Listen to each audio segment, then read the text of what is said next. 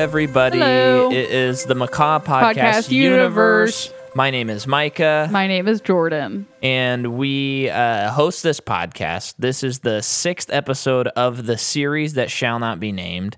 And in this podcast, we analyze film franchises. And we are in the wizarding world. We're in Of Harry Harry Potter. Potter. Harry Potter.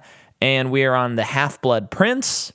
There's 2 more Harry Potters, and then we're going to hit you with a double feature of the Fantastic Beasts. They will be separate episodes. That made it sound like it'll be one episode. But, so you still got, you got 5, we reached the halfway point in the last episode. Oh, okay. And then there'll be a new series that we've already got figured out, folks. So today we're doing the Half-Blood Prince, like I already said. And by the time this movie comes out, the whole series has been published. So that's kind of interesting. Yeah. This movie is directed by David Yates, who directed the last movie. And it's written by Steve Kloves again, produced by David Heyman and David Barron. And then we got Nicholas Hooper doing the music, who did the music for the last movie. We have cinematography by Bruno Del Bonell. Bruno Del Bonell. Or is it Baumel? Shoot, my handwriting. It's Nell. Del Bonell. Okay. And he did Amelie. Oh, man. Handwriting is so bad. Darkest Hour, Dark Shadows, Inside Llewyn Davis. Those are all very different looking movies. What Yeah. a versatile person. The Ballad of Buster Scruggs. Oh, Big Eyes. And Miss Peregrine's Home for Peculiar Children. he's a Burt and a Cohen guy. Yes. And so I did kind of want to speak to the cinematography in this movie because not only does it does look different, which is not necessarily something I really picked up on. I think it's a little more subtle. But the cinematographer and David Yates were like, hey, we want this movie to be darker. And they were kind of pitching the studio on it, and the studio's like, no, we like how the movies have looked. We don't want that to change. And so they kind of he got with his colorist, and his colorist name is Peter Doyle, and they worked together, kind of made a newer look that made the Hogwarts seem, this is their description, kind of more of a character, like a dark character, empty hallways, That's true. Yeah, and just a lot darker, more shadows, and they really focused on the lighting so that the lighting was different and unique. And then the studio kind of saw the coloring that was done after, of course, lighting and all that, and they were like, no, this looks really good. Oh, that's cool. And this is the only one in the series that is nominated for Best Cinematography. So, Do you know if this guy has worked on the rest of them? I don't think he works on any more. So, too bad. He did a What great a job. shame. Then we have, it's produced by Warner Brothers and Heyday Pictures. It's distributed by Warner Brothers. And this movie comes out July 15th, 2009. And this is crazy. So remember the last few movies, everything's hovered around like 100 to 150 million production budget. Do you want to take a stab at what this one is? It's much higher. 250. 250 million. So they nearly double the budget on this movie. Please tell me they make it back. Oh, they make it back so much. So you got domestically, you got $301,959,197, and then worldwide, you have $933,954,197. Yeah, they made it back. Yeah, and it's still just sort of mind blowing to me. Like all these movies have consistently been just about $1 billion. Like they're so close to being Consistently. Yeah, it's so insane. Yeah. I think Azkaban was maybe the lowest, and it was still like in the 800s. Yeah. And everything else is like high 800s and then 900s. You can fact check me on that, but you'd have to listen to all our previous episodes. So just try to fact check me, folks. So apparently, see, sometimes when I'm researching, you see things, and you can sympathize with this because it's kind of like the IMDb trivia like question where you're like, did that really happen or is it blown out of proportion? But apparently Emma Watson was like not sure she was going to come back for this movie. I've never heard that. And I did find like an actual interview where she's like, apparently she had considered not reprising the role. Just like a Steve Carell situation, like, hey guys, I did Michael, and now it's time for me to move on. I guess. The weird thing to me though is not the weird thing. The kind of cool thing is David Heyman said, he was like, we want what's best for the kids. So if she wasn't able to do it, we would have just recast it. It would have been heartbreaking, but I think whatever friend or family member put that little bug in her ear, I hope she doesn't talk to that person anymore. That's bad advice. It is very bad advice. And then I also wanted to shout out Stuart Craig. Wait, let me just say something too. She's been in 5 of them, and maybe she's concerned of like, this is all I'm going to be remembered for. Yeah. You've already been in 5 of them. So even if they recasted someone, you're always going to be Hermione way more than whoever they recast. Oh, yeah. Even if that person does a better job. Yeah. They'd have to, yeah. I mean, she didn't do it. So, yeah. And again, it's kind of in that element where it's like, was that like, oh, one night I was just like, I don't really want to do it, and I said it in this interview? Or is it a real thing that she was not sure about coming back? Okay, so I did want to shout out Stuart Craig, who is the production designer for all 6 of these movies, and we haven't even like mentioned him. He's 6 or 7.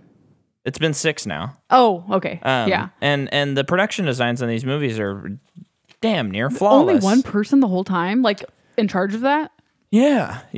And I just read that. I didn't actually go through each thing and double check to make sure it was him, but I mean, that seems right to me. Next time for the next movie, or maybe the last movie, it might, like, maybe you could try to look up some interviews of him, because as you said, that is such a big part of the movie. So right. Should do a spotlight on him. Yeah.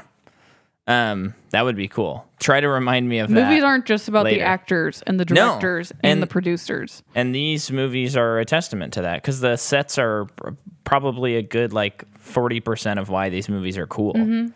CGI or not. Yeah, they're just fantastic sets. Yeah. And I love how in all of them you just really can imagine yourself there.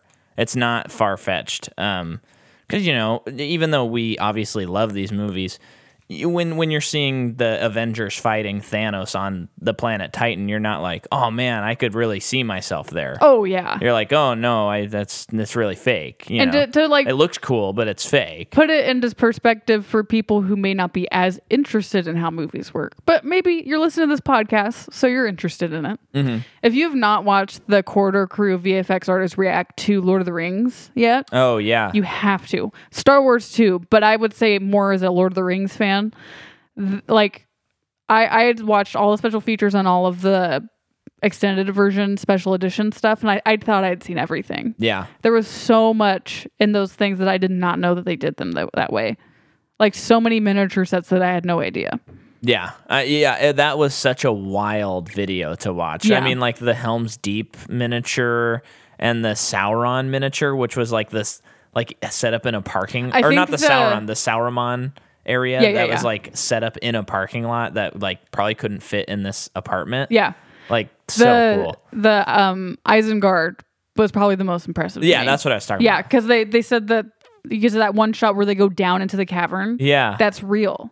Yeah. It's probably what you're saying, but that's, I mean, just look up the scene, people, and just know that they did it. That's real. Yeah. It's cool. It's very, very cool. Yeah. Speaking of special effects though, so the couch scene. Yeah. So at the beginning of the movie, what's that professor's name? Slughorn. Slughorn gets up out of a couch, and there was some behind the scenes that I thought was really cool where the director, David Yates, was like, we have this great actor. We kind of want him to do his thing. So we had him like act coming out of the couch, like going from couch to human, and then we animated over him. Oh, really? And so there's this footage where you can see him. He's on like this board, and then like sitting down, but he's on a board, and then there's like a spring that kind of shoots him up, and then he improvised all the like shaking off of the couch. That looks real to me. Yeah, and I then just assumed they add the CG later. I assumed that they just did that practically because it seems easier. It will, but I mean, making the couch like turn into his pajamas that's impossible. So Yeah, but they cut. yeah, but I mean, in that sequence, it goes from like it's Yeah. like I just assumed that like there were like I don't know what the like suspension things like okay. around him. Yeah. That as he's moving, they like broke or they like disconnected. Yeah. So they would become small. oh I thought it was something like that. Maybe that's not. Maybe that's way harder. Maybe it's easier to animate. yeah. That's because he's just wearing like in the Just the actual pajamas. shot, he's just wearing the pajamas. Oh, I gotta see So- that. That sounds cool. Yeah, it's pretty cool. And then the Quidditch. I saw some behind the scenes on the Quidditch, and they have these really insane swings. So Cool. the stuntmen do this because Yeah. they have to. And so they have these swings. They look kind of like they're from Mad Max or something, where someone's on one side and they launch the other person off, and then there's like green screen everywhere. And then the person like does whatever they need to That do sounds in fun. the air. Yeah. And then there was footage of Ron like on a trampoline, like jumping in the air and doing all the blocks and stuff.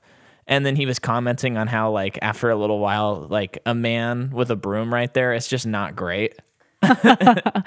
Yeah. It was very funny. Yeah. And then finally this was the best. So they at the end of the movie, when Dumbledore and Harry are in the cave, so they, as you had pointed out, they built that like ice sculpture. Well, like the crystals. Yeah, I guess it's supposed to be ice. Oh, they just look like crystals. Yeah, to they me. said ice Cool. in the special feature. So it's like they built that. Everything else is CG. And so they were like, this is a daunting task and stuff. I think considering all that, it looks really great. Yeah. But so they're doing that, and then you can see, I think his name's Michael, Dumbledore, the guy Okay. who plays Dumbledore. He's like, yeah, they wanted us to be like on harnesses so that we wouldn't be slipping and stuff. And he goes, I'm a theater actor. I wouldn't dream of putting a harness on. And the way he said it was just so, it felt like Dumbledore, where Yeah. you're like, oh, okay. So they like, So he didn't do it. no, him and Harry, they had to like be really careful because they were like slipping all the time. But I think it took a little. It sounded Longer like than it it took would. a little longer to shoot. But he's just like, I wouldn't dream of it putting on a harness. Wow. And I just thought Hats that off was to you, awesome. man. That's cool. And then speaking of that scene, I have this long quote about it. About Dumbledore's Ring of Fire. Okay. Noted that the effect would look as if someone sprayed propane and then lit it. This is the VFX guy. I forgot to credit him. Oh, I think it's Chris Harveth. He said, we did a lot of research on molten volcanoes, which have a lot of heat going on, but no actual flames, and collected a bunch of other references, including flares that burn underwater, and showed them to the Potter folks. The visual effects team emulated those 6 fire parameters: heat ripples, smoke, buoyancy, viscosity, opacity, and brightness. Since the whole fire scene was very time-consuming, computer graphics artist Chris Harveth spent 8 months finding a faster way to conjure flames. So that's why it looks so good. Spent 8 months on it. That's one of the best CG flame things I've ever seen. Yeah, and in the behind the scenes where you see Harry and Dumbledore, they do have some flames on set, but it's nothing like what you see in the movie. It's just as an aid. Yeah. I'd say even the flames at the beginning of the movie when the Death Eaters put a ring of fire around the Weasley's house. Oh yeah, that looks really pretty good. I'm sure a lot of that is practical. But then of course, More like, than you think. like the aerial shot, probably not. But Yeah. like the stuff where the actors are What about actually the there. fire snakes? The fire snakes. There were fire snakes Oh, in that ring. yeah. I mean, you can't practically do Just that. kidding. And then we have so that was from Wikipedia, that quote. Okay. I just want to credit where credit's due. Wikipedia, where they get credit from everyone else. Yeah. I for the most part I try and double check everything. Yeah. But that quote, I was like, this is way too specific Yeah. for someone to have made this up. So we have our annual Ebert quote. And do you want to guess how many stars out of 4 he gave it, or do you want me to just 2.5. 3. Wow. So he gave it, I think that's more than the last movie. So he has accepted the seriousness to some degree. Well, he said this about it. He said, I admired this Harry Potter. It opens and closes well and has wondrous art design and cinematography as always. Only more so. I'm just beginning to realize how beautiful this place is, Harry sighs from a high turret. The middle passages spin their wheels somewhat, hurrying about to establish events and places not absolutely essential, but those scenes may be essentially valued. But those scenes may be especially valued by devoted students of the Potter saga. They may also be the only ones who fully understand them. Ordinary viewers may be excused for feeling baffled some of the time. Does that feel accurate to you? I didn't find too much where I was like, oh, I don't understand what's happening in this movie. I actually felt like this one pretty straight line. It was easier to understand than the last movie. Yeah. But I do get what he's saying where it's like a lot of the movie does feel like it's setting stuff up and it's not actually like doing anything with those setups. Yeah. Because they're setting it up. Yeah. But I don't think it's necessary. I think they do a pretty solid job of all of that. It doesn't feel like, as we've discussed in previous episodes, like some of the Marvel setup stuff has been a little lunky where you're like, wait, we have to wait like 5 years for a payoff on this thing. But it does make it fun to rewatch. It's hard too because Dumbledore dies in this one, and you can't you just can't let's say that this book didn't exist, and let's say he dies in Deathly Hallows. Mm-hmm. That is way too many big moments. Sure, So it's like I think that you do need to dedicate a book / movie to the events surrounding that. Mm-hmm. And I think we've kind of discussed a little bit this one. It's hard too because it is definitely a setup for what's to come. But if, let's say, you take this story away, you'd be so confused. This is a necessary thing. Currently, because I've said that each movie's better than last. That's my opinion on the whole thing. Right now, this is my favorite one. Wow. And then tomorrow, next month, it might be a different one. You know what I mean? Yeah. But currently, right now, this I watched this one not that long ago from when we watched it. Yeah. And it still is just I think... Oh, I remember you texting me about it. Yeah. And you were just going off about how it's just, I think it looks the best. I mean, I think the other two, the next two look just as good as this one. But looks the best. I love anything that has to do with Snape. So... Yeah. This you're really starting to even more understand Snape. Mm-hmm. And then it's just crazy character development. Even the high school drama. I think the high school drama is good in this very movie. Well handled. It's not like Goblet of Fire where you're rolling your eyes. And I think that if they didn't get a good Tom Riddle for this one, I probably would not like it as much. And do you want to know something about the boy who is cast as Tom Riddle? Yeah. So I'm glad you mentioned it because I forgot. Well, let me just say, so unbelievably great. Yeah. And he's barely in the movie. Yeah, he does a great job. I don't know, he captures it. So the guy who played Tom Riddle in Chamber of Secrets said, I will totally come back and do it. And they were like, but you're too now old. He's 30, by the time they were filming this movie. It was John Mulaney. Yeah. So in this movie, they were like, okay, we got to cast someone. And they did cast two people. Oh, right. But so I don't know which you're talking one about is the older which. one. I think so. Well, yeah, I'm pretty sure it's the older one, but might have to check. One of the two, mm-hmm. Tom Riddle's, is the nephew of Ray Fiennes. Isn't that crazy? Can you look it up? I'll look it up when you start your thing. Oh wait. We just find him. Well, he probably doesn't have the same last name. No, I know, but. But they did claim, though, they were like, we didn't hire him because of that. We hired Nepotism. him because he was a good actor. So that's the deal there, and I thought that was pretty interesting. I found the young kid. Yeah. Last name's Tiffin. Tiffin? Well, okay, you start doing the cast, and I'll look this up while you do that. Okay. Now I have to go back to it. Who is that? Okay. So I'm going to start off with Jim Broadbent, who plays Professor Horace Weasley, Slughorn. He is in Gangs of New York. Wow. The Iron Lady. He's in Doolittle, but so is the rest of Hollywood. King of Thieves. Paddington 2. He is the store, antique store owner in Paddington, people. Go watch Paddington. He's also in Game of Thrones. He's in Mary and the Witch's Flower. Cool. So which one's the 11-year-old Tom Riddle? The young one. So that's Ray Fiennes' nephew. Oh. Not as exciting for me. Although that kid is also seriously amazing. And we'll get into it. But, cool.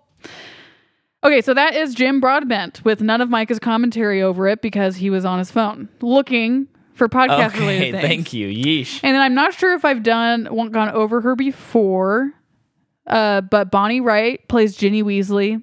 She's more in this movie, so I'm just going to give her her due, I guess. Sure.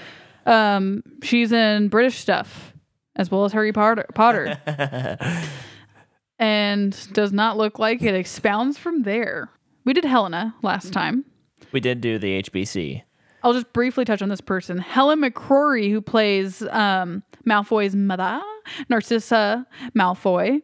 She's in The Queen, The Count of Monte Cristo, apparently. Whoa, the Jim Caviezel one? Yep.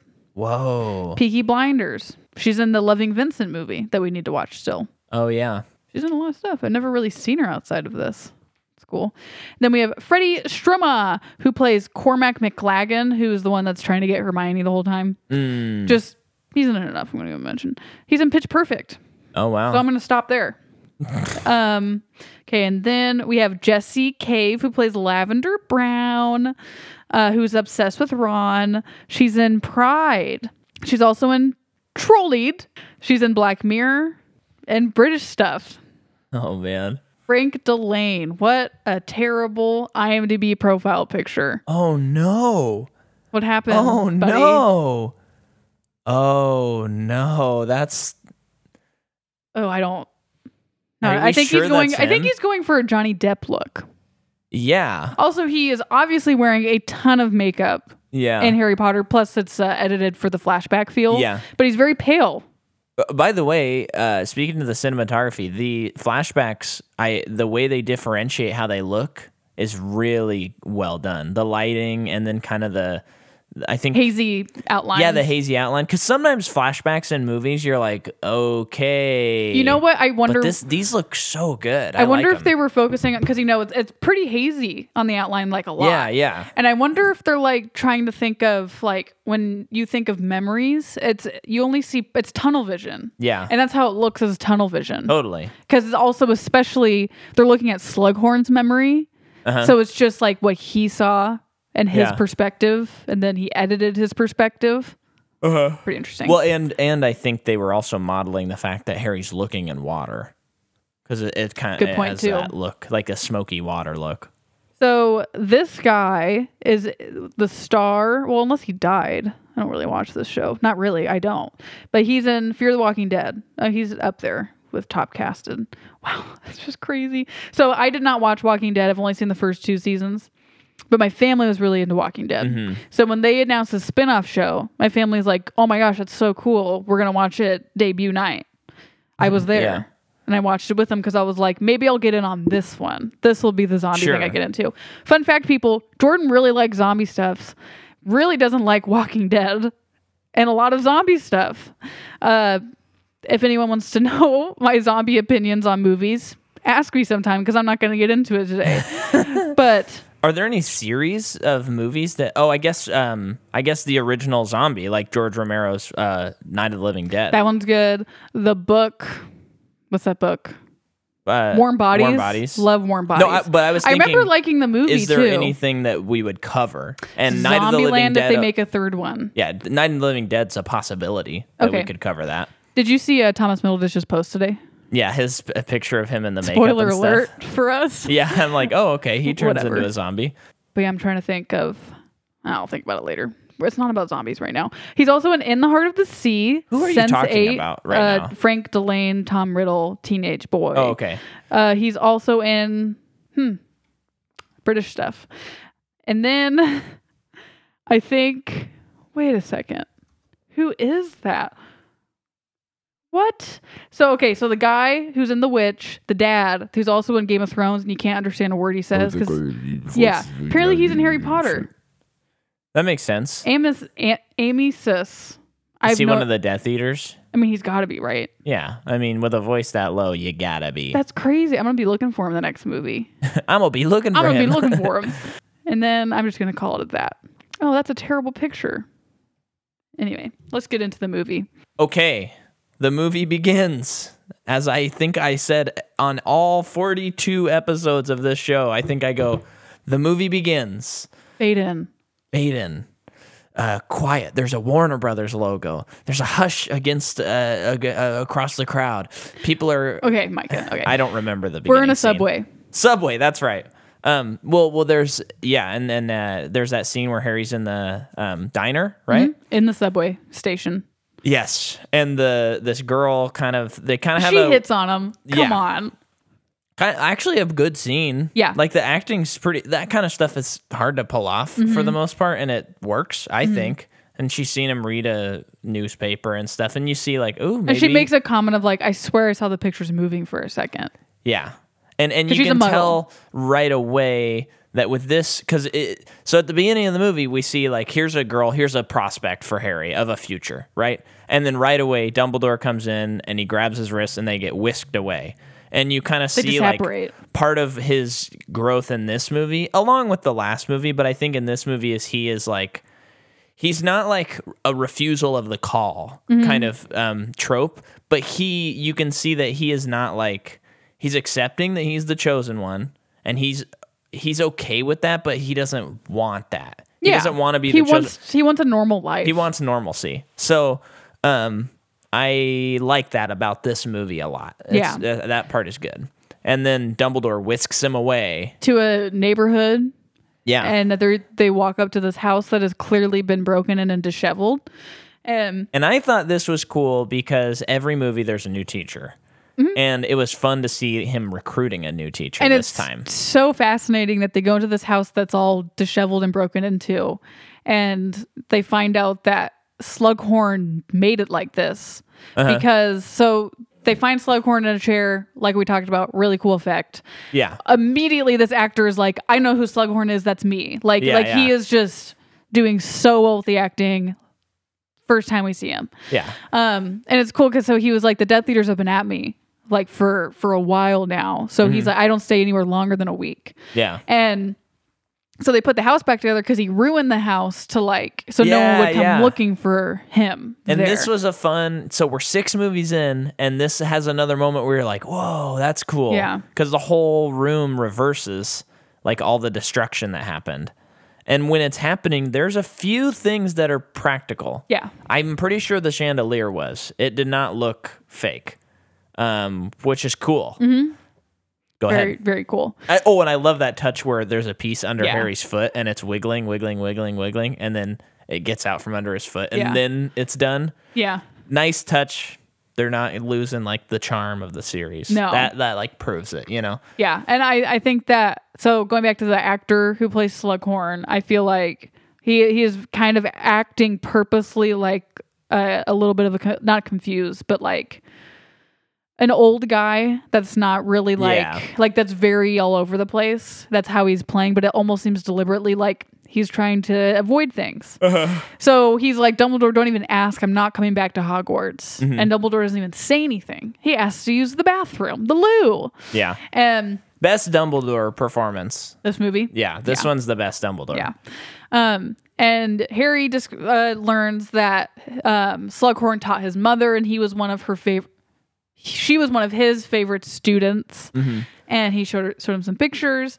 And then Dumbledore comes back and is like, can I take this magazine? Because they're in a muggle's house. So it's like a magazine Very on charming quilting. thing. And Slughorn is kind of like, oh, you're not going to ask me to come back to Hogwarts? And he's like, no, I see a lost cause. I know a lost cause when I see it. And they're leaving, and Slughorn's like, you better give me this person's office. Don't give me that water closet from last time. Yada, yada, yada. So they get him. Yeah.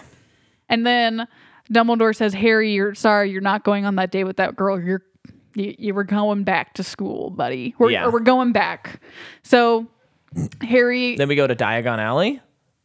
Is that? Oh, where that we're was going? the beginning of the movie where there was Death Eaters flying around, and they destroyed Ollivanders and kidnapped him. Very. I was wondering. So I guess Iron Man came out the year before, so I wouldn't say that we're at like the peak superhero by any means. It's crazy that we're so far into Harry Potter and Marvel is just starting now. Yeah, this is only a year after the first Marvel movie. I mean, of course, we have like Spider-Man before this and stuff, but kind of the Death Eaters going through the city and destroying it, I was like, oh, this is like I thought to myself, like, oh, this is post Avengers, like, because this is them, like, oh, we gotta like do that thing, even if it's subconscious.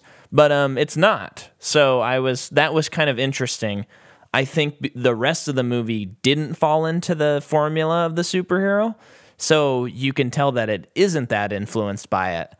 I'm really curious if Fantastic Beasts is going to be a little more superhero-y. Trope stuff. Like big battle at the Yeah. end where like civil, like, you know, a city's being destroyed and they have to stop it, and you know, Oh, interesting. I'm kind of wondering about that. Never thought about it like that. Yeah, because, you know, blockbusters kind of, they find certain things, and even when they're different, a lot of times if they're in the same period, you're like, you know, you can look at like the 2000 teens, the 10s, and a lot of them, even movies that aren't superhero and shouldn't have done that, do like a superhero-esque plot, a superhero-esque action sequence, and everything is like just copying superheroes. And you look through that, and that's why, like, if something, like, from what I could tell from the Men in Black International trailer, it looked like they were like, okay, now we're doing superheroes, but it's Men in Black. Yeah. But that's not what Men in Black is. Yeah. So no one went and saw it because they were like, I can watch. Subconsciously, they're all like, I can just watch Avengers Endgame again. I don't have to watch another movie that's a pale imitation of it. Yeah.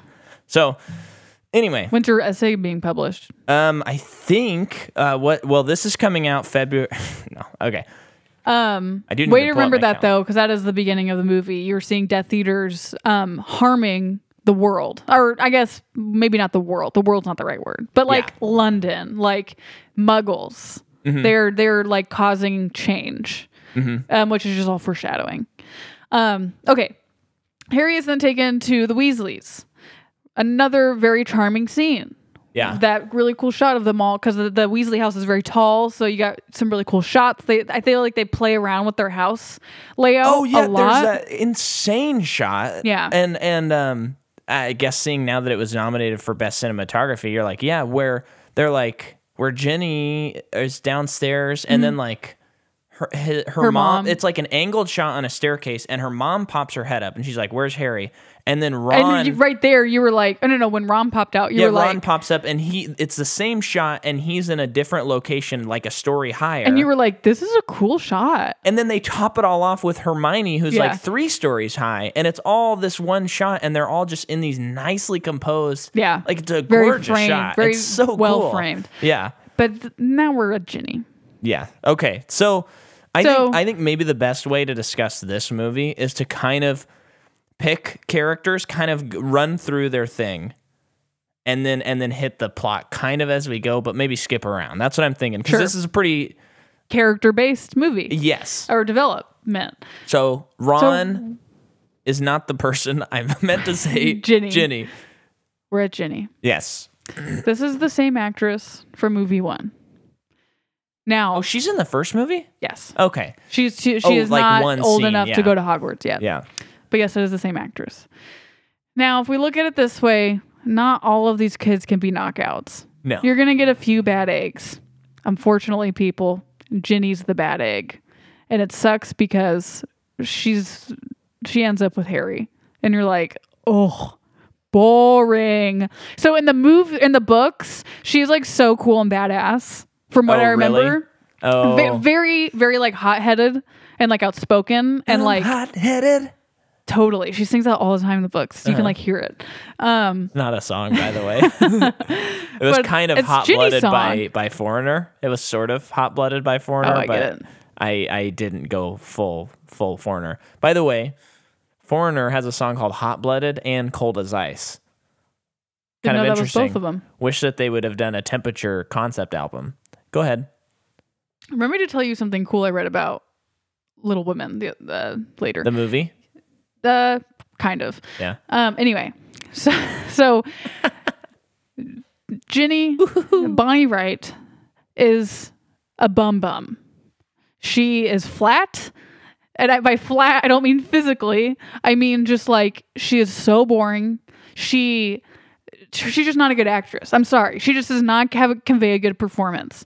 Where she is just like she's one note. Very the much so. whole time. And it's just a bad egg. And it sucks because I feel like sometimes she comes off as weirdly sexual, and I don't think that's intentional. Really? Yeah. The scene when they're in the room of requirement and they're hiding the book and she kisses him and she's like, I could hide up here if you want to. And it's like, gross. No. Weird insinuation, and I know they don't mean it, but delivery I'll and cut stuff. that out too. Oh gosh, but like it's just weird. It feels weird to me, and maybe it's because I've seen this person as a child. I don't know, but like in the first movie, I'm not agreeing with you on this part of it. You the don't rest have I to. am. Yeah, but I yeah, hope I don't have to. she's just boring to me. She doesn't provide anything, and that's really all I have to say about it. So now it's my turn on her. I don't feel like she's quite as bad as like she's not the worst thing in the world, but everyone else is so good. She looks worse, Yeah. I was thinking when this movie started, that it's like it just feels a little out of left field that they start liking each other because she's been not really part of the stories. Maybe she was a little maybe bit. that's also part of it where it's like, hey, who said you could be here? You're just a little sister. Yeah, but I will say I think the movie does do a pretty good job of finally by the end of the movie you're like, okay, I see where this is headed. Because me as a non-book reader, I'm just kind of like, oh, I thought he would have wound up with Hermione, like because she's the main girl and he's the main guy. Yeah, and this is a quote children's story. I never felt that about Hermione and Harry ever. Yeah. Even I had seen the movies before the books and never felt that way. I kind of feel like Ginny's Well, it's not set up at all. I know. Yeah. But I just feel like I just know that a lot of people are like think that it's supposed to be Harry and Hermione. But I'm sorry. You know what? I think I just thought that when I hadn't seen the movies. No. This time when I've been watching it, I'm like Luna Lovegood. That's the girl. That's what I thought to myself. Her and Neville, man. But what I'm perfect saying is, to me. as someone who is not familiar with the source material, I watched the movies and I'm like, oh yeah, it's Luna Lovegood for sure. Hey, she would be a better option. I also feel like Ginny's a little convenient. Mm-hmm. Yeah. And so they throughout the movie are kind of attracted. There's some will they, won't they. I don't think they play it too hard, so it's not like No, they don't. It's not too bad. During the scene where they're up looking at the mirror, I played High and Dry by Radiohead because that scene felt very 90s alternative rock to me. And I played a Natasha Bedingfield song. Yeah, and we kind of had Pocket Full of Sunshine. we had a little right? laugh. We had a laugh. Had a laugh. That's not very British. Nice. And then, so that's them two. That's their romance. Well, obviously, this does not ruin the movie for me. If I said that this is currently my favorite one, doesn't ruin the movie. It's just kind of like, whatever. I'm glad these scenes aren't that long. So, I guess doing the character thing isn't going to make any sense. So let's go back. We're at the Weasley's house. They're attacked by Death Eaters. They ruined the cinematography's pretty cool because it's shaky cam. Yeah. Like I really like the use of shaky cam in this series because it hasn't really happened until The Order of the Phoenix, and in that both that movie and this movie, it's used so selectively that it really makes you go like, oh no, what's going on? Mm-hmm. And in this scene when they're running through the cornfield, it's like, oh, this is good. Mm-hmm. I'm kind of freaked out. Yeah, it looks good. And just to jump past, they destroyed the Weasley's house. Mm-hmm. And then I think we go to Diagon Alley. Yeah. And this is when we see Draco.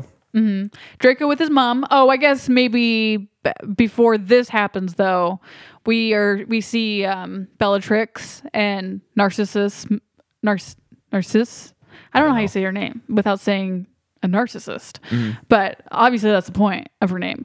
Oh, yeah. Malfoy's mom. So they go to Snape's house and pretty much are like, without saying anything, just like, something weird and bad is going on, and it involves Draco. And they've come to Snape as like, can anything be done? Mm-hmm. And Snape's like, no, the Dark Lord has asked him to do it, or has ordered him to do it. He will do it, or he will die. And I think because they're so blasé about like Snape just showing up and he's like talking to the Death Eaters and he's being a bad guy, there's just this kind of moment where you're like, what? Yeah. Wait, because you've been setting him up to be a bad guy this whole time, and you're like, but it's been 5 movies, he's not a bad guy. Not only that, and then he this does movie, like the whole movie, you're like, oh, I guess he is a bad guy. And not only that, he does the unforgivable promise thing. The unforgivable, unbreakable. unbreakable promise thing. Sorry, where if Draco can't carry out this thing, Snape will do it, and if Snape does not do it, he will die. Yeah. So it is further of like, huh? And you still don't know what it is. So yeah, so that's kind of nuts. And then we're very suspicious of Draco. Mm-hmm. And the Weasley brothers have a really cool shop, and they don't go to Hogwarts anymore. The shop's cool. Why do they need it when their business is booming? Really, Yeah. that's especially why I describe it. Watch it. Super creative, fun effects. And then, but you also see that they're like the only business thriving because the rest of Diagon Alley is like bare and desolate ever since Ollivander had been kidnapped. And then, as you said, Harry, Ollivander, I hardly know her. Harry, Ron, and Hermione see Draco and they're like, oh, he looks a little suspicious. And they're going down Nocturne Alley into the shop and they're like, what's going on? So they climb up on the roof and look into the window and they just see him in there. And we are introduced to Greyback. Who is he's a cage fighter. Or at least he was before the movie. And he was a cage fighter. Looks like a cage fighter. Yeah. And okay, so now can we be on Hogwarts train? Greyback. And discuss that? Fenrir. The train? Yes. Because we're on the train and Ron is getting some looks from people. He's starting to grow up and girls are starting to like him because isn't there the little... Lavender. Yeah, Lavender. Doesn't she show up on the train and she kind of... No, she's in the shop. She's in George and Fred's shop and she's like, hi, Ron. Yeah, but she does a heart on it. That's on there. Way later in the movie, Micah. Oh, it is? When they're dating. Oh, okay. Well, anyway, on the train, there's Harry spies on Draco. And Draco, like, attacks him after the train empties. And I thought that was like a dream sequence or something. Oh, because really? When he kicks him, doesn't it look bad? It's very and the sound effect is nuts. Yeah, I thought that Harry did some sort of spell that like he escaped and then like a clone of him was created because he looks dead. Well, because I think it was like a little too much. He petrified him. He petrified him. That's why he looks like that. Oh, so okay. Then that probably him petrifying that might have saved Harry's life from falling and being kicked in the face. You know what I mean? Yeah, because the fall looks like he could snap his neck on anything in that fall. Well, and then when he kicks him, I mean, it's a little bit violent. I know. I mean, that coupled with like the unbreakable promise, you're like, oh my gosh, this is like in a way. I mean, like they consciously made those choices, so you're like, man, this is like really serious. This movie, like anything that's going on. Also, Tom Felton, Draco, incredible performance in this movie. He looks he finally so tortured, but quietly tortured. The thing I will say though, the bummer for me about Draco, I feel like he does a good job on all the movies. This one especially, but for the most part, his dialogue just isn't there. Okay. Because it's like every time... Do you think it's what was written or how it's delivered? It's no, I think he does a good job delivering it in all the movies. But in the first two, it's more fun, I think. But from 3 to 6, it's always like he sits down and he's like, oh, Hogwarts, what a place for stupid idiots. Man, Dumbledore sucks. And you're like, okay, does he not have any normal, like it makes him kind of one-dimensional. Yeah. And the reason he's only two-dimensional in this movie is because he's good at acting. Like, if he wasn't good at acting, you'd be like, man, I hate this character. And I think this is also a reflection of good writing, good acting, and good directing. But, like, I think it's cool that, like, so, Draco's chosen by Voldemort to kill Dumbledore. And it's kind of like, oh, gee, I didn't see that one coming. It's so obvious that it's almost like, could maybe he have picked someone else? Mm-hmm. But then... and I think it's because it was written so well, where it's like, of course it's Draco. Yeah. He's been the bad kid all along. And what's wonderful about it is he looks so tortured about it because he knows it's wrong and he can't even do it. Yeah. Like, I think that's the twist out of everything. Yeah. It's like, yes, of course it's Draco. No one was ever going to question that, but he couldn't do it. Well, and I think some of the character choices that J.K. made for this series are very simple, and it's actually because the series plot is so convoluted. It nice. Actually is kind of like, oh, I'm glad Draco is just Draco. Yeah. Like, I don't have to like overthink. I don't have to wait for like, I can maybe expect, and don't tell me because I don't remember, like, I can maybe expect some sort of redemption. Yeah. But he's like Darth Vader right now. I don't have to worry about him like having, it makes it a little easier because it's also so many characters. And too, like, this is the 6th movie, so we've had a lot of movies and books already, and it's like Draco's always been the bully, and it's kind of like you probably could have written him out at some point, but at the same time, we needed to remember who he was because of this movie. Yeah, and I think, who knows, but I'm wondering if for a couple books she didn't know this was going to happen. She was just like, that's Draco and he will always be that for that. And then she's getting close to this book and she's like, oh my gosh, I can use him. And it's not weird or out of left field. Which, by the way, I think a couple episodes we talked about her and we theorized maybe she didn't have the series as fleshed out as is kind of like the mythology. Saw an interview with her and Daniel Radcliffe just talking together. And after the Deathly Hallows was done, and she kind of, because he asked her like, how much did you have figured out, and she said that she had like the story fleshed out, but a lot of the specifics as she was writing changed. Cool. So like, for example, in the last movie, she just had like certain people where she's like, oh, this person's gonna die, this person's gonna die. Then when she got there, she's like, no, that doesn't make sense, it needs to be this person. Yeah. Stuff like that. So she had the skeletons. It sounds like she had the idea and probably like the Horcruxes and all that stuff like figured out. But anyway, just to kind of close that box because we opened it a couple episodes ago. That's good podcasting, people. You got to stick with us, okay? People are probably so bored. Right now, I think it's a good time to plug our podcast. And you should, please, just show some friends. Let's keep growing. Write a review. I know that there are more than 11 people that listen to this, but we only have 11 reviews. So that's a little confusing to me. We have much more than 11. So why don't we get a couple more fingers tapping those keys, baby? Tell me which one's your favorite Harry Potter movie, your favorite Marvel movie, your favorite Mad Max movie, your favorite Shrek movie, your favorite Toy Story movie. Yes, and your favorite... Oh, you thought I was going to slip up, listener. Nuh-uh. You don't know what our next series is, except for a couple of you that have found out. Gonna rock your socks off. Yeah, we have a whole... Like we have basically series. We're in our next Marvel phase, pretty much. Yeah, here's the thing, folks. We have like a 4-season arc of this show going on. That is like one larger story that is told through 4 different franchises that we're covering back to back to back to back. And I am so excited about it. Unless we get 10 patrons and they choose something else, then we will sidebar. That's the only way it could happen. Yeah, and that's a good time to say www.patreon.com/Micah McCaw. Get your podcasts early.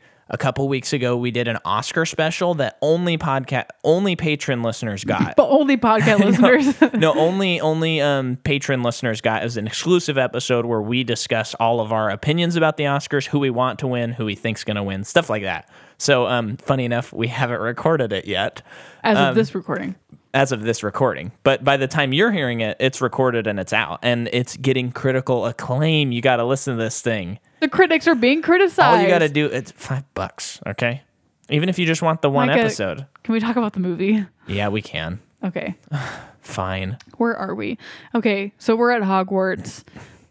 A lot of the like, welcome back, guys. We're at Hogwarts. We're gonna set up stuff. Yeah. Harry and great description, Jordan. McGonagall tells Harry and Ron to go to potions class. Yeah. So they go, and that's what Slughorn is teaching. That's right. So the new professor is not the dark arts teacher. That is finally Professor Snape. You did it, buddy. You did it. And oh my gosh, Alan Rickman in this movie is so incredible. We'll have a moment. He is so good. It's like he has a sucker in his mouth, and every sucker is a word, and he finishes the sucker, then he says the next word. But on his terms, then because he speaks. There's no indulgence here.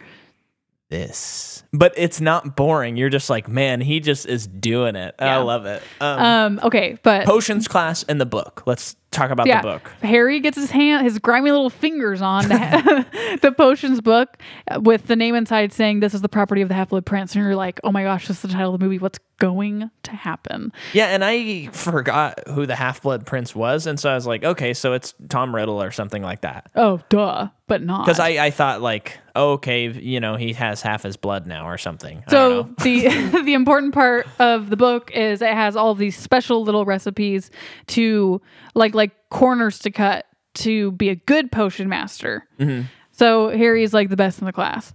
Therefore, and Hermione's kind of pissed. Pissed. But therefore, Slughorn really likes Harry because he's like top of the class. Not only that, he's Harry Potter. And he wins a lucky charm. He wins the lucky charm. Yeah. That's got a little leprechaun in it. Yeah. Okay.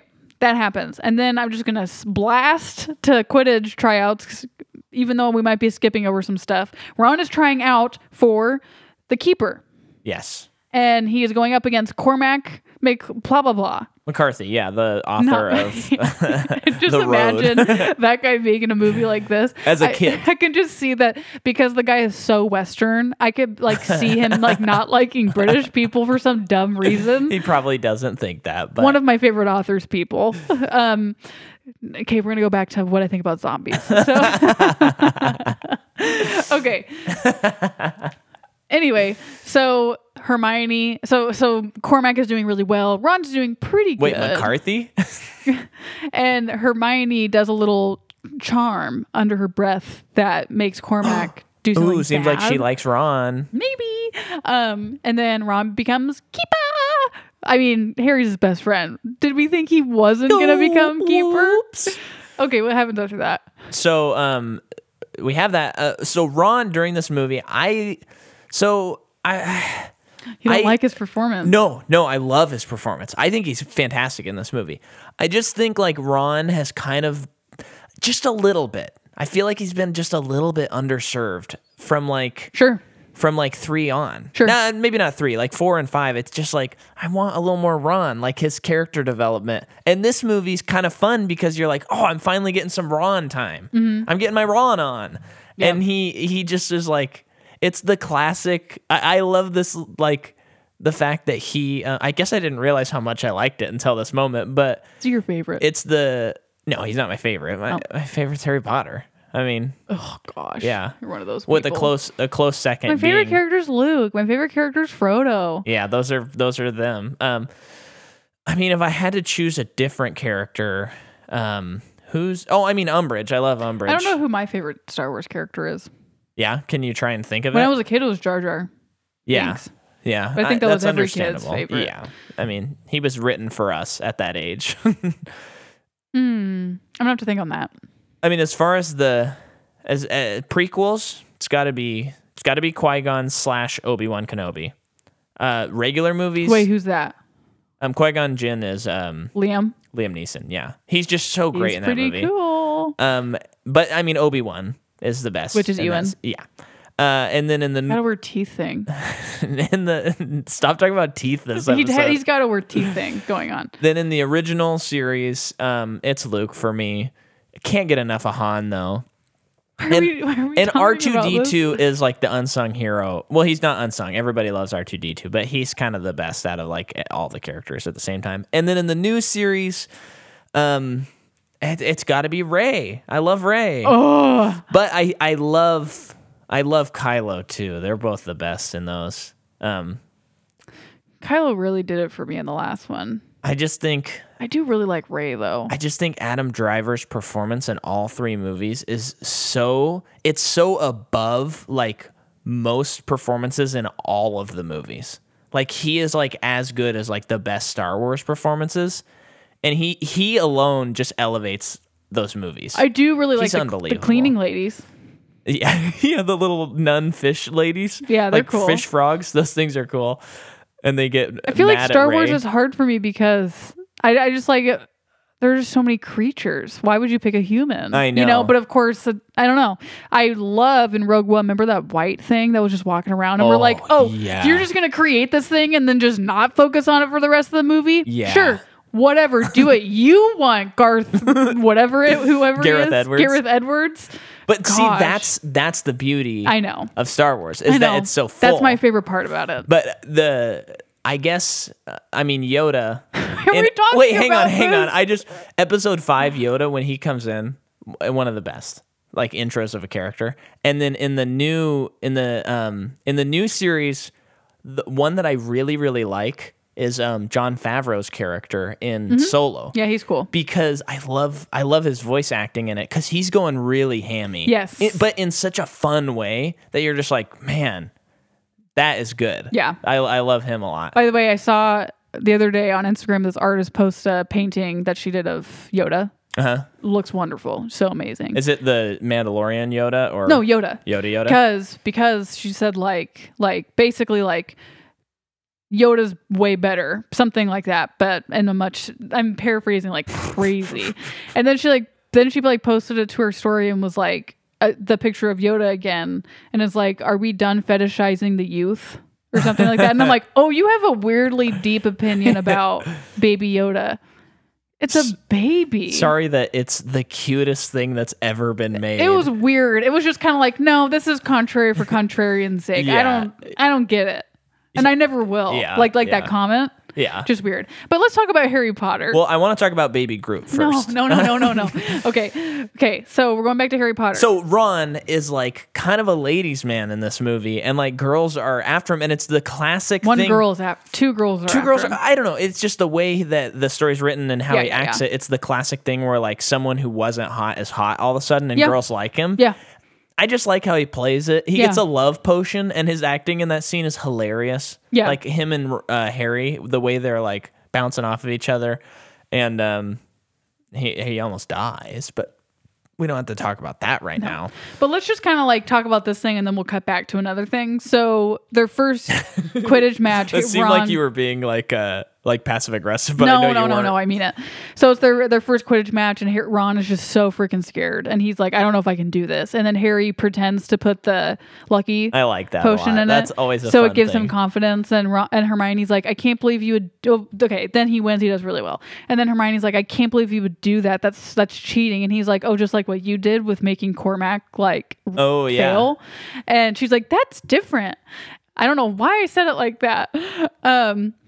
And then you're seeing like everyone's cheering on Ron. He's the belle of the ball. The belle of the ball. And Lavender starts snogging him. I almost said macking, which is the American version of snogging. Snogging's a hilarious term, and we should be using it all the time. Yeah. So they start snogging like crazy. In the behind the scenes, the actors say snogging too. Yeah, so it's like not a made thing. up. I don't get it, but it's great. It's so gross sounding too. Snogging. Well, it reminds me of like pigs or elephants, like something with like trunks or snouts or something like that. Okay, so then Hermione gets really upset and goes off alone to a corridor where Harry follows her, and I think that's a really touching moment when she's like, "How does it feel, Harry?" Yeah, and I he's like like, that. "What are you talking about?" She's like, "When you see Ginny with Dean, because Ginny's dating Dean Thomas." Yeah. And it's just like, I don't know, it's just so nice. I love how it's an empty corridor. I love how the moon is shining in through the windows. It is like lit so beautifully. Yeah. And she has these this bird charm going around, as if in a way to make her like feel a little bit like lighter and better. And then Lavender and Ron come into the room, and Lavender's just like, oh, ha ha ha, let's go find another room. And Ron can tell that she's upset, and he asks why, and then she makes the birds like explode around him, and it's like, okay, well, it's obviously you're the problem, you know. And then Ron, Harry's saying like, this is how it feels. Feels just like how this. does it feel? Okay, I just really like that moment. It's a really good scene. It's a very good scene. It's just a good character development right there. Okay, now let's cut back to another. Let's do. I almost said Gandalf. Let's do Dumbledore, Harry, and He Who Shall Not Be Named. Let's cover that. That's what I'm doing right now. Let's do it. I'm segueing. So, okay. You know what? I'm just gonna go to bed. You finish up. So Harry goes to Dumbledore's office, and you see right out from the gate, but we saw this from the beginning of the movie. Dumbledore is asking Harry certain questions of like, oh, I've kind of noticed that you and Hermione have always been really good friends. Like, what with that? And Harry's like, no, just friends. And then, Dumbledore makes another comment, like trying to get to know Harry. And it's like, wow, this is really sentimental and very nice of him to like, he's being warm and like nice to Harry compared to the other movies, a lot more. Yeah. A lot more. So then he shows Harry the first memory that Dumbledore ever has of Tom Riddle. Yes. So he is taken to an orphanage, and it's a Muggle. And it's Ray Fiennes' nephew. Did you know that? a Muggle orphanage. Yeah. It's an MO. So there's this kid in this room, and you hear this woman like telling Dumbledore, like, basically, he's disturbed. Yeah. Pretty much. And Dumbledore. And not like the cool Disturbed, like the band. He's like Disturbed. No, I mean, right. So, I dropped a Disturbed reference. So like we said, the memory sequences look very cool. The kid is channeling something very dark. Mm-hmm. Very good troubled performance of a kid. Well, during that scene, they did a seance before to get the actor into the... Okay. Although that's just so true. There's a Ouija board right on the desk. Just kidding. Okay. So Dumbledore is telling him... So Tom Riddle's like, you're breaking me. I'm broken. Tom Riddle is saying like, I'm different from all the other kids. Blah, blah, blah, blah. Oh my gosh. Every line we're going to cover. Yep. And then Dumbledore says, I'm really different too. And the kid says, prove it. And he turns the wardrobe on fire with not even lifting a finger. Dumbledore does. And he says, I think there's something in there that's yours. And he opens it and there's a little thing in there. And you see, okay, Tom Riddle is found. Mm-hmm.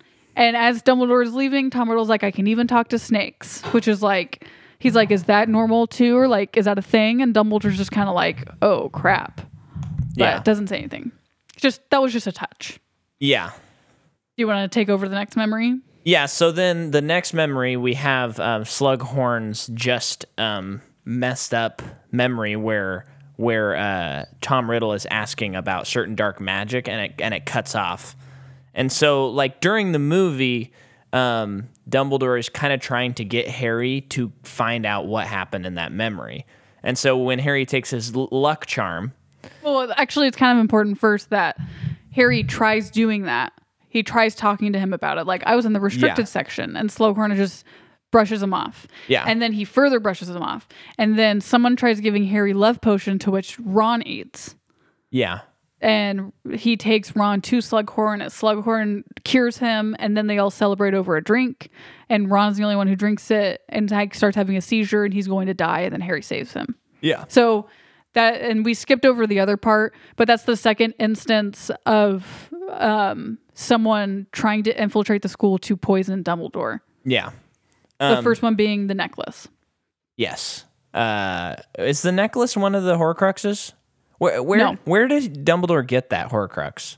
It's one? Off screen, right? The one that's like the ring? The ring, yes. Off screen. Off screen. As well as the notebook from the Chamber of Secrets. Well, yeah, but we saw that. Just in a different movie. That's right. But yeah, the ring is off screen. So he got the ring. He was looking for it. He found it. And then that's what like burned up his hands. Yes. Did he destroy it? Is that destroyed? He did. And it's interesting too. I think this is in the book, and I hope I'm not making this up. But I feel like whatever. So he destroyed the Horcrux that was the ring, and it ruined his hand. Yeah. He's gonna die from that anyway. So either way, he's like terminal illness right now. Okay. So the fact that he died is just kind of like he was going to die anyway. Okay. Thing. So anyway, Harry takes the luck potion. Mm-hmm. He does some pretty good acting where he's just being like confident, mm-hmm. and things are just going his way, which is what the potion occurs. That's what happens. We find out that what's the name of the spider? Aragog. Aragog died, and it's a real spider again, the one from Chamber of Secrets, which on the one hand, it's kind of cool that like she is willing to like kill off like a cool thing. But on the other hand, I'm like, how come the spiders got to die? That's like your eagles. Those got to come in at the Battle of Deathly Hollows. But the spiders weren't good. No, I know. It's just like, I know. It's just such a cool thing. The If spider Aragog, anything, it's such a bummer that it dies. But it whatever. also shows like Hagrid's love for all these beasts that, you know, he's just cool. Yeah. And it gets Slughorn down there because he extracts some of the venom. And then they mourn with Hagrid. Yeah, and it's actually a pretty sweet scene. I love when Slughorn starts talking about this fish that he had, and then it just magically disappeared one day. Magically. Yeah. And they're just like, oh my gosh, it's so weird. Where could it have gone? And then Hagrid just passes out. And then Slughorn goes on talking about it. Oh yeah, because they're drunk. Yeah, just Hagrid and Slughorn. But Slughorn saying like, yeah, just one day I got to my class and there was this flower. And it sank into this fish bowl, and right before it reached the bottom, it became a fish. And he was like, it was a lily flower. Yeah. From your mom. And I was like, I got a little emotional hearing about that. It was so good. Yeah. No, very good. So now... And then he gives Harry his memory. He finds out the memory, and then this is when you find out, like, the glue of the series. This is what takes, like, the writing of the series from, like, oh, this is really good and great, to like, oh, this is a great series because this is cool. Mm-hmm. And we find out that there are these things called Horcruxes, and if you kill someone, you can put a piece of yourself in an item, so if you die, that piece still has you in it. And you never die. And you don't die, unless all of those Horcruxes are destroyed. Yeah.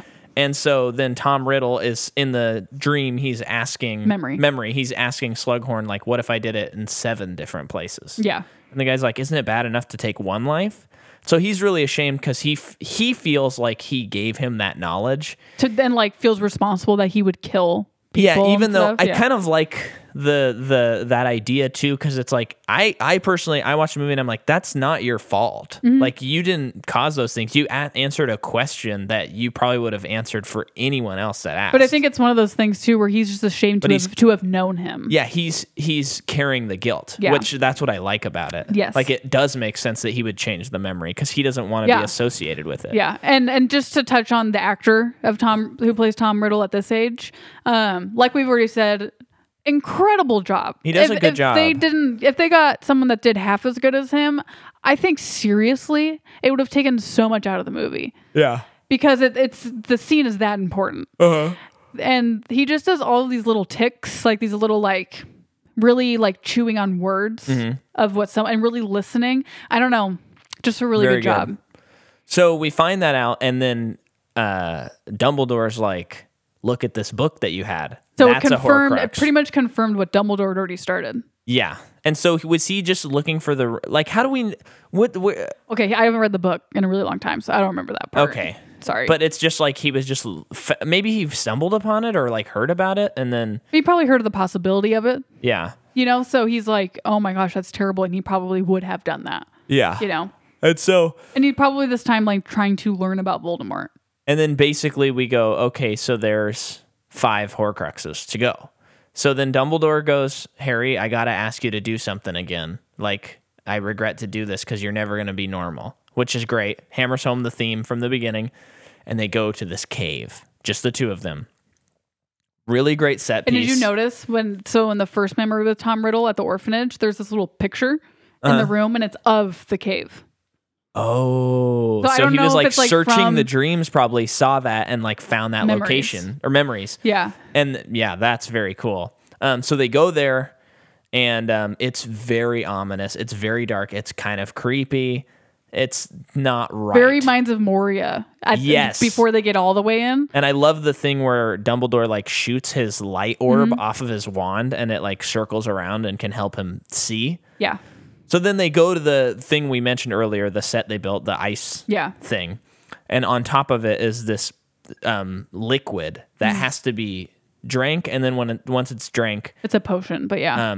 It's still liquid. No, I'm I putting thought you were into correcting like, me. No, just like wizard like, yeah. It's a concoction. And then it'll bring up one of the Horcruxes, they believe. So they start drinking it, and beforehand, but Dumbledore says like, you have to make me drink this. It may paralyze me. It could even kill me. Don't listen to me. It's going to drive me mad. Even if I ask you to kill me, Yeah. make sure I keep drinking it. So Harry does it. It's a struggle. It's sad. It's scary. Really good acting by Dumbledore. Oh my gosh. And he's going nuts, and they get the Horcrux. And then there are these creepy, like, vampire baby things that come out of the water and attack them. It's funny that's how you think of it. They're gross. They are. But they're definitely CG, but I like how they look a lot. It's freaky. It's Uncanny Valley. Yeah, in the good way. Yes. And I well. saw that the VFX people were like, they really wanted to make sure they created something that people wouldn't get confused with zombies. Like I think they didn't want like a mastered that so well. zombie, Yeah. a zombie image in people's it's minds. interesting because so clearly someone had been here and has created this whatever this thing is, and who it could have just been a normal cave before someone came in here, namely Tom Riddle. So it's like I just am curious of like, was it a spell? Was it a potion? What was it? Where did all these things come from? Yeah. Did he just create? Yeah, I don't know. That's weird. But it's also like, it's so wonderful that you'll never know. Yeah. And I don't want to know. No one tell me. Well, I bet. I don't want to know. I bet in Fantastic Beasts 3 they probably cover that. Then they get it. They come back, and then do you want to take over while I go to the fridge and grab my kombucha for like the final scene, basically with all the wizards and Dumbledore? Go. So they come back to the watchtower of Hogwarts, and Dumbledore says, "You need to leave right away, Harry." So, and he says, "Harry, no matter what you do, just keep going. Like, do not stop. Do not try to help me. You need to leave." So Harry starts leaving, but he starts hearing some people coming up, and he kind of gets under so he can get a good view from below. But he won't be disturbed by anyone. And you see Malfoy coming up, Draco, yes, with a wand pointed at Dumbledore, and he says Expelliarmus, so that Dumbledore's wand goes away. And you already so said Harry is told not to interfere. Yes, no matter what, do not interfere. Death Eaters show up, and it's not looking good. So it's like Bellatrix, Greyback, probably the giant guy from The Witch, other people, and she's like, "You need to do it. You need to do it. You need to do it." And then Snape shows up. Well, but what's great is Harry's downstairs, Yes. and he's like about to use his wand, and then Snape points his wand, and he puts his finger to his mouth, like, "Be quiet." And you're thinking like, okay, Snape's gonna betray the Death Eaters. He was playing double agent. Oh, and before that scene, there was the scene where him and Snape, Dumbledore and Snape were talking, and Snape was like, "Are you sure about this? Because I don't want to do this. Have you ever thought about that?" And Dumbledore's like, "You have to." Yes. And then you go down. So you're like, what is Snape's deal? Like, who is this? What is he doing? So crazy. So. Oh, wait. Crazy thing before this. Earlier in the movie, Harry has been suspicious of Malfoy the whole time, obviously. And this whole time, like, how can Death Eaters get into Hogwarts when... They've conveyed very early on in the movie that there's basically a force field around it. And you can't disapparate on school grounds unless you're Dumbledore. So the whole time... No disapparation without representation. Duh. So in the room of requirement, there is... I forget what they call it, but it's a cabinet. A vanishing cabinet. That's what it's called. It is. Malfoy had been testing it all school year, and they got it to work, and that's how the Death Eaters got in. It's there because there's a sister cabinet in Nocturne Alley. They get through. That's how they got there. Harry's been suspicious. The way they show like the mystery of the portal... vanishing cabinet is very cool. Love it. It reminds me of The Prestige. Yes, just that kind of very like much. Show don't tell. Yes, and you gotta and they're trusting us. Yeah, to understand what's going on. Trusting us to trust them because he puts like the birds in there and then they're gone and then they like fly out later. Yeah, and it's like, oh, that's so interesting. That's weird. It's cool. So then Harry like is chasing after Malfoy at one point, and they start fighting in a bathroom. And Harry had seen the spell in the potion book, the Half-Blood Prince book, earlier on in the year, and he's like, I've never heard of this spell before. And Hermione didn't even know what it was. Yeah. But he did it on Malfoy, Sectum Sempra, and it was like, it got Malfoy, and he just started bleeding like crazy. And it was just very well done, I think, because it's like one of the first time Harry is like I did this. Yeah. I hurt someone terribly. Yeah. So then after that, him and Ginny go up to the room of requirement and hide the book. Because clearly there's bad stuff in this book and no one should have it. Yeah. Then, of course, the whole time you're like, who is this Half-Blood Prince? Anyway, going back. So Snape tells Harry, shut it. And then he goes up there. And do you want to take that away? And then, there's an exchange and Snape kills Dumbledore. And it's slow motion and it's very sad. And it is like, what? I think I'd seen the scene before I saw the movie. Because I wish I could go back to the first time I saw it because I don't remember what my reaction was. Yeah, because it's wild. Like he's a character you don't expect to die, and also I think because he is so Gandalf, like you're like, okay, well he'll be back in the next movie, like reborn as like the newest wizard, because J.K. Rowling's so into Jesus metaphors. Oh, the professed atheist is so into it. Well, she does have a chosen one narrative, so. She's an atheist, though. I know, I'm kidding. But there is a chosen one narrative in the series. Okay. No, but there is. I'm stuck. I'm actually stuck. So he dies, and Harry sees it, and then Harry attempts to kill Snape. Not kill him. He's like running after him, and he's like, "What did you do? What did you do?" Then he says, "Sectum Sempra," and Snape deters it. And he goes, "Use my own spells on me." The scene is so well set. So he's chasing after the Death Eaters, really chasing after Snape. And it's one of those Harry being so bad he doesn't care what's happening right now and that he's putting himself in danger because the Death Eaters are right there, to the point where Bellatrix gets him with a spell. Yeah. But she sets Hagrid's hut on fire. And it's just such a cool, well-lit scene. All the light source coming from the fire. Yeah. I just love the way that it looks. So yeah, then Snape's like, "You dare use my own spell on me?" Then you find out he's the HP. He's the Half-Blood Prince. So it's interesting because I know the first time I saw this movie and read the book even was just kind of like, so what? Yeah. Like, why? Yeah, I guess. Do you feel that way? I do to some extent, yeah. Because, I guess now that you mention it, put it that way, it is kind of like, okay, he's the Half-Blood Prince. Okay. Yeah, I think that I feel like if I had read the book sometime soon, I would have had much more to say about all of it. But it is, to me, definitely a lot of like Half-Blood Prince. Okay, he is not a full blood. Yeah. And that's the Death Eater thing is being pure. I will say that I don't even know what Half-Blood means. That's like not been explained in the movies. Full blood. You know what I mean? I'm telling you right now. Like Magic Born? Yeah. Oh, okay. So like Hermione's not a full blood. Okay. Like we've said, it's kind of the to me reminds me of Holocaust, World War II, Aryan blood. Sure. Stuff okay. like Yeah. that. Yeah. Which is stuff that has happened throughout human history, not just World War II. Yeah. And it's the same ironic thing of Voldemort. He shall not be named is not even a full blood. You know what I mean? Say his name. So I think that part of it is Half-Blood Prince conveys him working for both sides. Yeah. Okay. Because half and half. Oh, I see. Okay. And then I also think it conveys I don't know. I just think I think the interesting thing is this whole school year, Harry has been helped by this book that was owned by the Half-Blood Prince.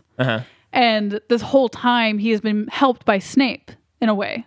Oh, yeah, that's cool. And this whole time we have been very confused about Snape. Yeah. But I guess that's why the movie's kind of about his, like, is he good? Is he bad? Yeah. And by this time, we're kind of like, I think he's okay. I think he's just working for both sides, but in a good guy way.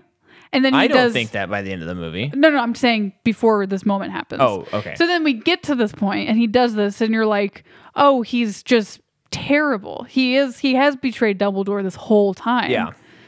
And I think that's a lot of what that's about. I think it is a big like character development. Yeah. Story. Yeah.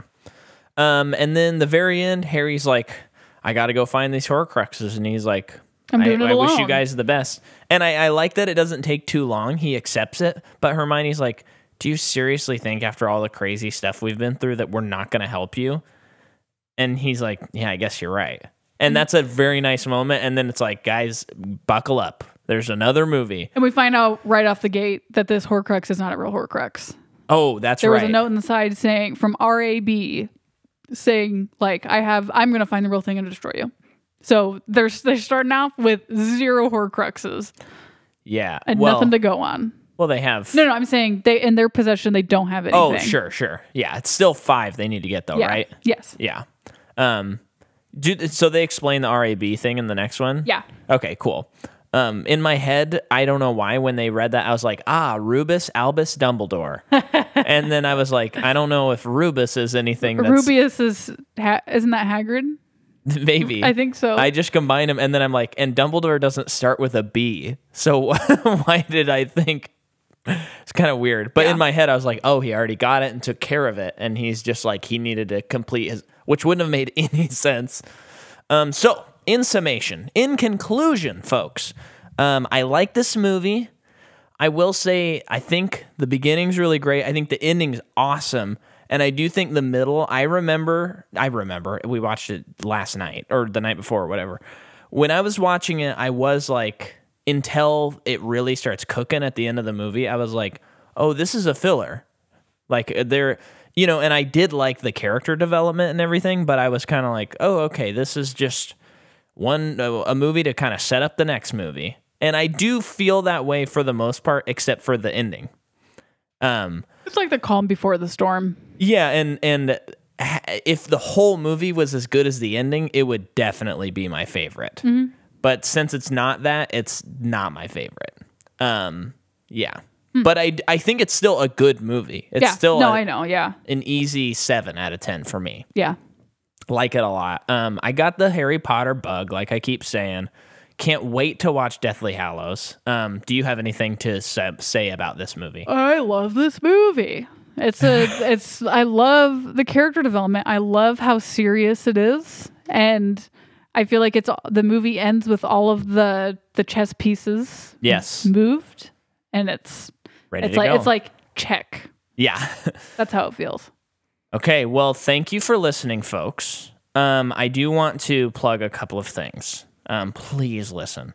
So if you sign up for the Patreon, we've already said all the other things, but by now, my album comes out March 13th, but if you're a Patreon subscriber, you got the album already, folks.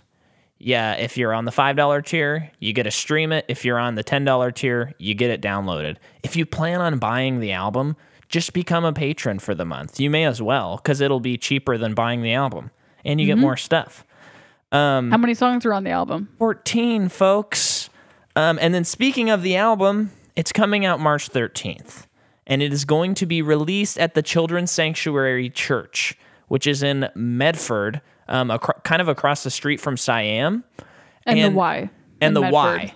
And it's going to be bonkers. We're going to decorate it. It's going to look cool. It's going to be very fun. And we are going to, quote, rock the house, end quote. I promise you will have fun if you come to the show. There won't be a roof by the end of the night. Yeah. And for patrons, I'm going to have some, hopefully... I'm not sure exactly, but there will probably be posters, specific versions of other posters that will be the patrons will just get it when they show up. Designed by yours truly. Yeah, they won't even have to buy them. Everyone else will have to buy them, but they're going to get a kind that won't even look the same because I think we'll do a different color scheme or something like that. Just kidding. So anyway, thank you for listening. Next week, we do the Deathly Hallows, Harry Potter and the Deathly Hallows - Part 1. And I think this weekend, Jordan and I are going to double feature those two movies. With Sydney and Taylor Brown in our hearts. Taylor Brown in our hearts. Because she's in Texas. Yeah, that's not going to happen. Yeah. So thanks for listening. Peace.